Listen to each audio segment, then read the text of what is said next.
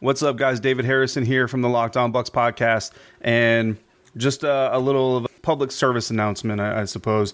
James and I have decided to take this week off from the show, take a little bit of a much-needed and I think a much-deserved break. However, we didn't want to leave you guys without any content or anything to listen to, so we thought it'd be a cool idea and a fun idea to revisit some of our favorite episodes from the 2019 season, year, as it were. We're gonna replay some interviews with some players, and then kind of a fun episode that we had a little bit of fun with some sound effects and everything else. So again, guys, thank you all so much for listening and your support throughout the years that we've been doing this show. We will be back with you next week with some brand new content.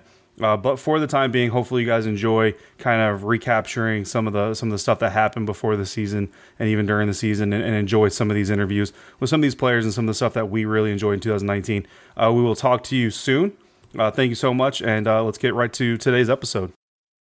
When the sun rises, I wake up and chase my dreams. I won't regret when the sun sets, 'cause I live my life like I'm a beast.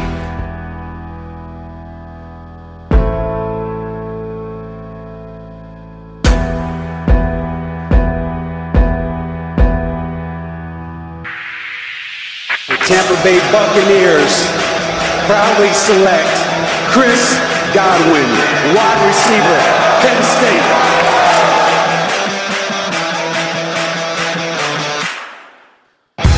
Deep sideline out toward Godwin. He makes the catch. What a great grab. Touchdown, Tampa Bay. Great throw, great grab. Fire the cannons. Great protection again. And the sideline. It is a touchdown for Tampa Bay to Chris Godwin. Touchdown, Chris Godwin.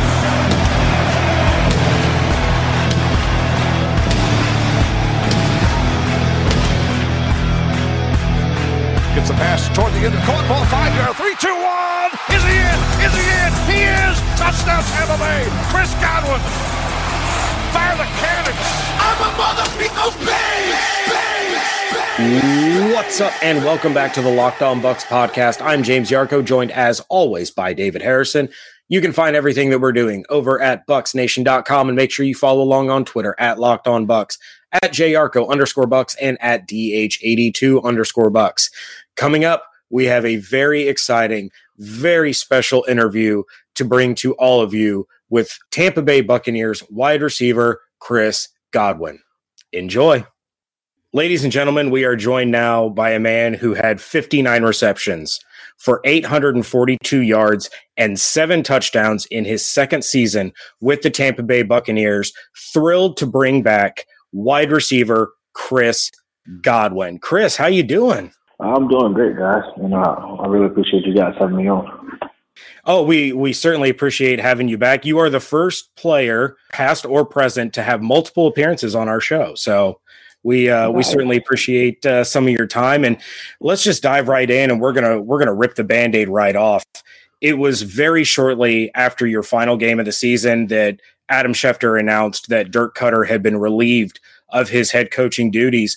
Where were you when you heard the news, and what was your initial reaction when you found out that Dirk Koetter was no longer going to be your head coach? I'm pretty sure I was sitting in my living room, just kind of watching TV, and I guess like my first reaction was, I was pretty disappointed.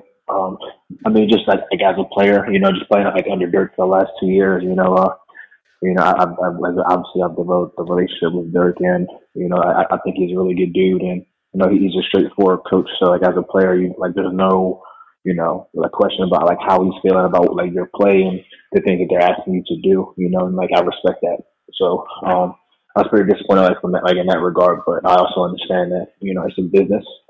It's not it's a production business, and we didn't perform well enough the last 2 years, so allow him to keep that job. So I recognize that, though. Yeah, I think I think to the person, no matter who we speak to, whether it be a media member who's at interactions or a player like yourself, everybody speaks very highly of Dirk Koetter. But kind of like you said, it's a production business, and Coach Koetter, admitted that himself as well several times. And I kind of went back to thinking about when Jeff Fisher got fired by the Rams, because obviously they were being filmed. So it ended up being a very public event that everybody kind of got an intimate view of how that goes down. And then moving on with the Rams to a coach like Sean McVay, where now there's a whole lot of excitement around that team and around that coach specifically. And now you're in that same boat where Bruce Arians is coming in. And obviously everybody from the outside is extremely excited.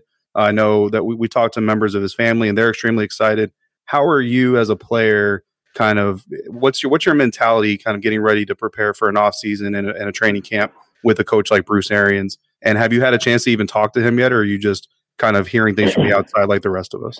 Yeah, I mean, I have not had gotten a chance to speak with Coach Arians himself. I just was on the phone today with our new receivers coach, Kevin Garver. Just kind of like making an introduction, and we got the chance to chat it up a little bit. But I'm excited. I'm excited about the new opportunity that's coming our way. Obviously, Coach Arians has a great track record, and I'm like with the talent that we have on our team. As with the last 2 years, we have the potential to have a really good year. That being said, it all comes down to the players. I think regardless of, what your coaching staff is or what scheme you try to, put in, I think it all comes down to whether or not the players are able to execute it at a high enough level and more and consistently enough to really win games. And that's the hard thing in this league. So I think, once we figure that out, I think we're going to be really good as a football team. But I think just going into this offseason, there's a bunch of uncertainty, as a player, especially as a player going through a coaching change for the first time. I'm not really sure what to expect. I'm not sure about the new system or how things are going to operate. I was really just getting comfortable with the last coaching staff and how the day-to-day, was operating. But, I think with change comes a bit of excitement. You take a look at the career of Bruce Arians, and he did some really incredible things with Reggie Wayne in Indianapolis, moving him from the outside to the inside. And then on an even larger scale, he did it with Larry Fitzgerald, moving him from the outside to the inside, creating new opportunities for him, increasing his touchdown receptions in the red zone, things of that nature.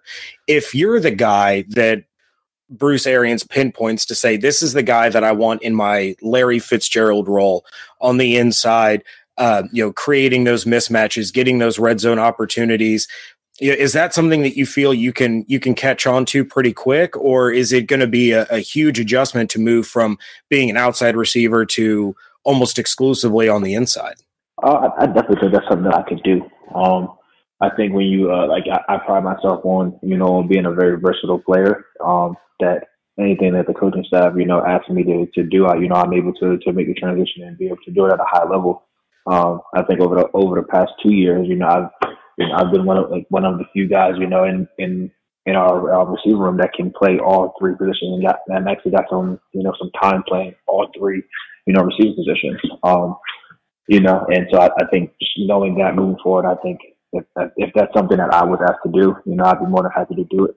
Wrapping up your 2018. So when we talked to you between your rookie season and your sophomore season, something that you kind of emphasized was just getting better. And now that you kind of learned how training camp goes and just the grind of the NFL season, and I'd say you were successful overall for as an individual. I mean, 20 plus more catches, 300 plus more yards than your rookie season, 6 more touchdowns in your rookie season. You didn't have to wait until week 17 this time to get in the end zone. And 10 plays of 20 plus yards. I mean, 48 first down catches. People were amazed last year of how many of your catches went for first downs. You had even more this year. Where do you feel like you've improved the most from your first year to your second year? And what are you targeting this offseason to get better coming into your third year in the NFL? I think going from year 1 to year 2, I think the biggest improvement that I had was just having a better feel for the game. At each level that you play at, there's certain nuances to the game that you have to learn. You have to understand in order to play fast. To be a high IQ player, and that's something that I really took pride in, and just trying to get a better feel for how things work at this level. In the last off season, and I think it really showed. There were a lot more plays that maybe were like off script or, things that were just more like field plays that I was able to make because of that.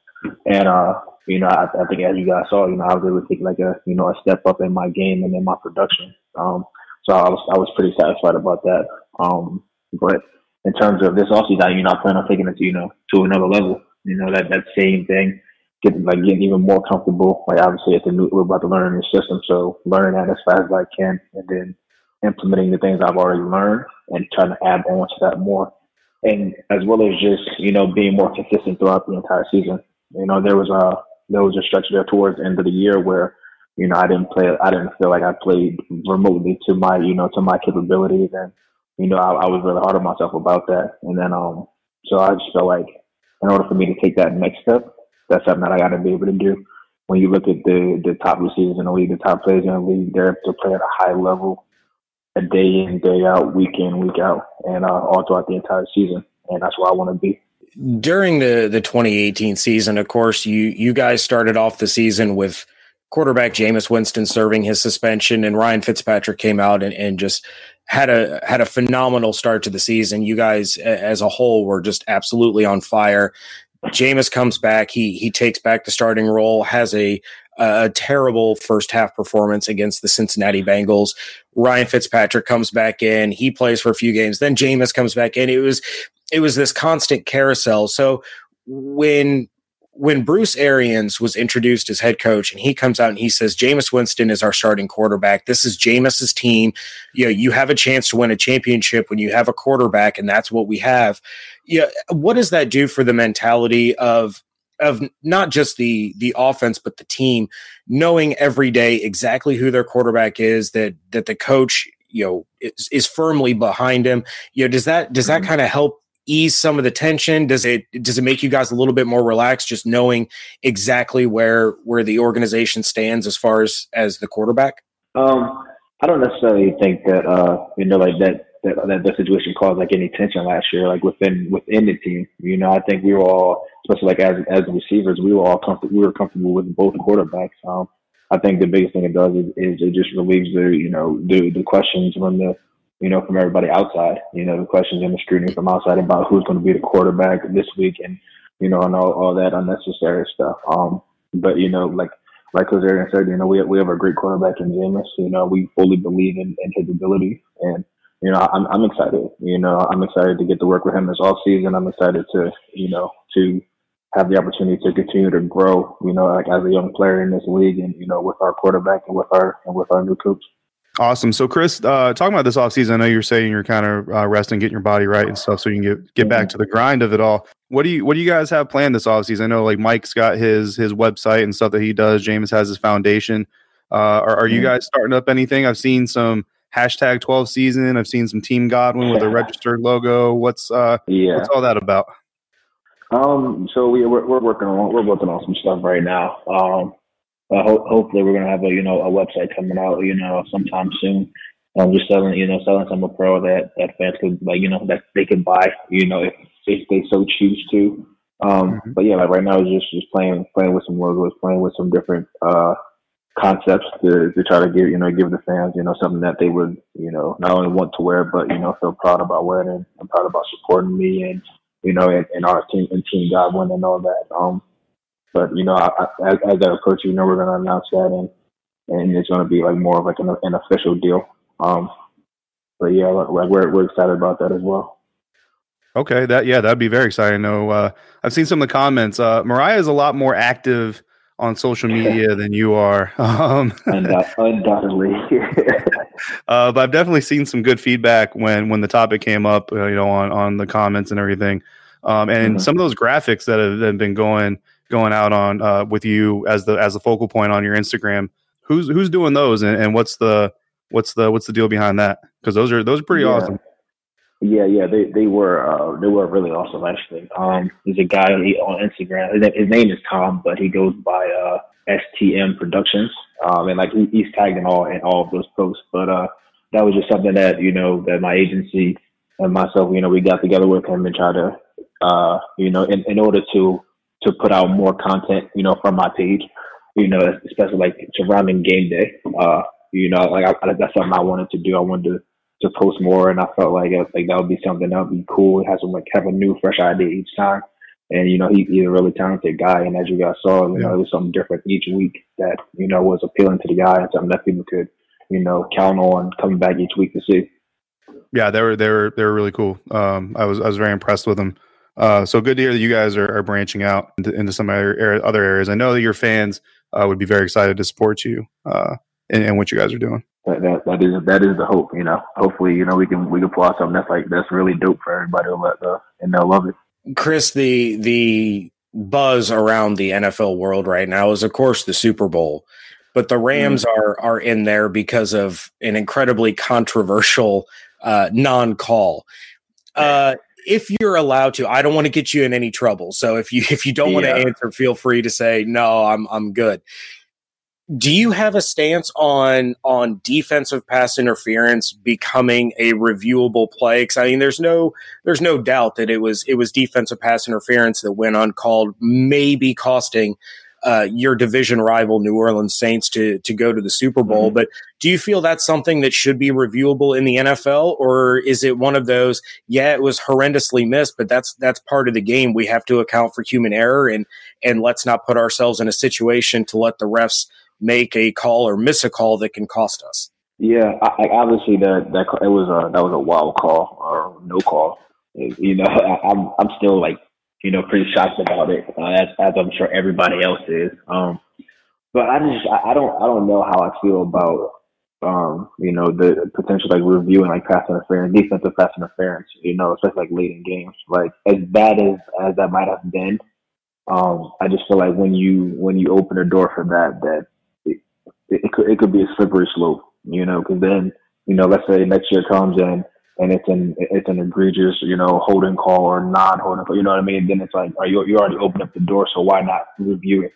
And I think when you look at the reviews for penalties and stuff like that, I think everything looks like a penalty in slow motion. I'm sure you can find a penalty on every single play, and at that point, it's just like I said, it's a slippery slope. So I don't know if I'm in favor of that.